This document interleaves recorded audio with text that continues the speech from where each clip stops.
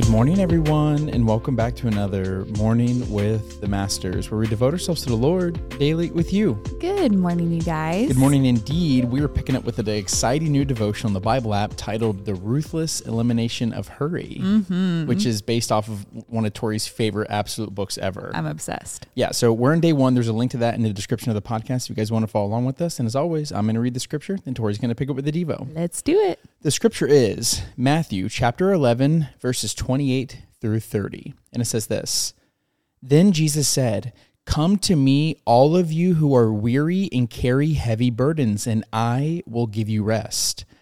Take my yoke upon you. Let me teach you, because I am humble and gentle at heart, and you will find rest for your souls. For my yoke is easy to bear, and the burden I give you is light." The devotional is titled, Unhurry to the Pace of Jesus. And it says, the philosopher Dallas Willard once called hurry the great enemy of spiritual life in our day, and urged followers of Jesus to ruthlessly eliminate hurry from your life. When I first came across Willard's anti-hurry vision of life in Jesus' kingdom, it struck a deep chord in my soul. And yet his culprit for the great enemy of spiritual life is not what I would expect. I live in one of the most secular, progressive cities in America. But if you were to ask me, what is the greatest challenge to your spiritual life in Portland, I'm not sure what I'd say. How would you answer that question? I bet very few of us would default to hurry as our answer. And yet the more I think about it, the more I agree. Corrie ten Boom once said that if the devil can't make you sin, he'll make you busy. Her logic is sound. Both sin and busyness have the exact same effect. They cut off our connection to God, to other people, and even to our own soul. Many of us are just too busy to live emotionally healthy and spiritually rich and vibrant lives. Granted, there is a healthy kind of busyness where your life is full with things that matter, not wasted on empty leisure or trivial pursuits. By that definition, Jesus himself was busy.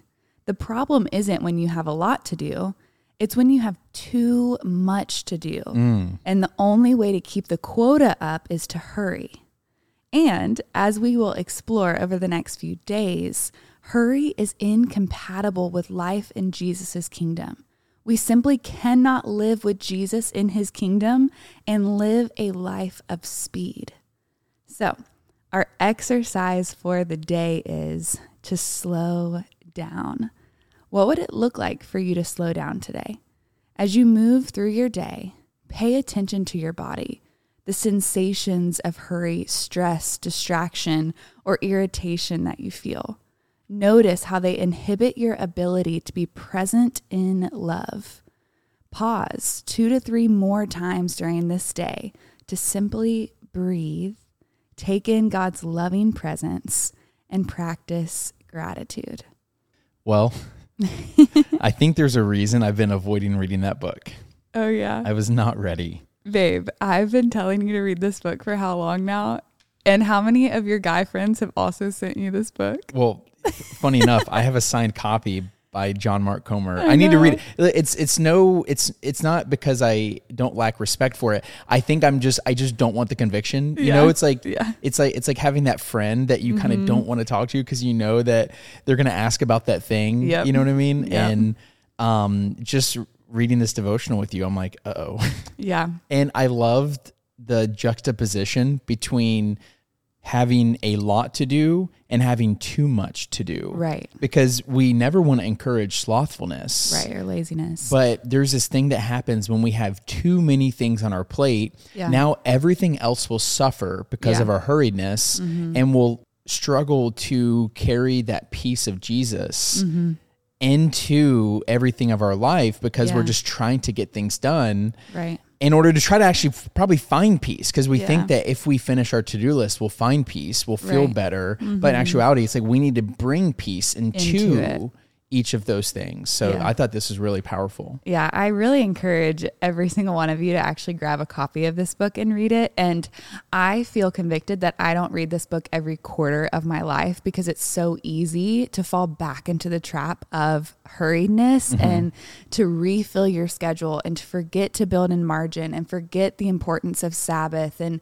taking time to actually enjoy the moments in your life that happen every single day. And I think the reason I love it so much is that line of Corrie ten Boom. It's like, if the enemy can't make you sin, he'll make you too busy so that you're distracted and you won't get into the presence of God. And how many of us feel conviction because, oh, I'll spend time with God later because there's too much I need to get done first, versus no, first thing is I spend time with the Lord because that is my priority, and sitting in that moment with him is going to give me that peace that I'm going to need to bring into my daily to-do list. And it's going to help me enjoy the work that I do. It's going to help remind me that everything I do, I should do as if I'm doing it under the Lord's guidance and for the Lord. And so I can't wait to dive in deeper to this Devo because I just feel like there's so many little treasures of truth that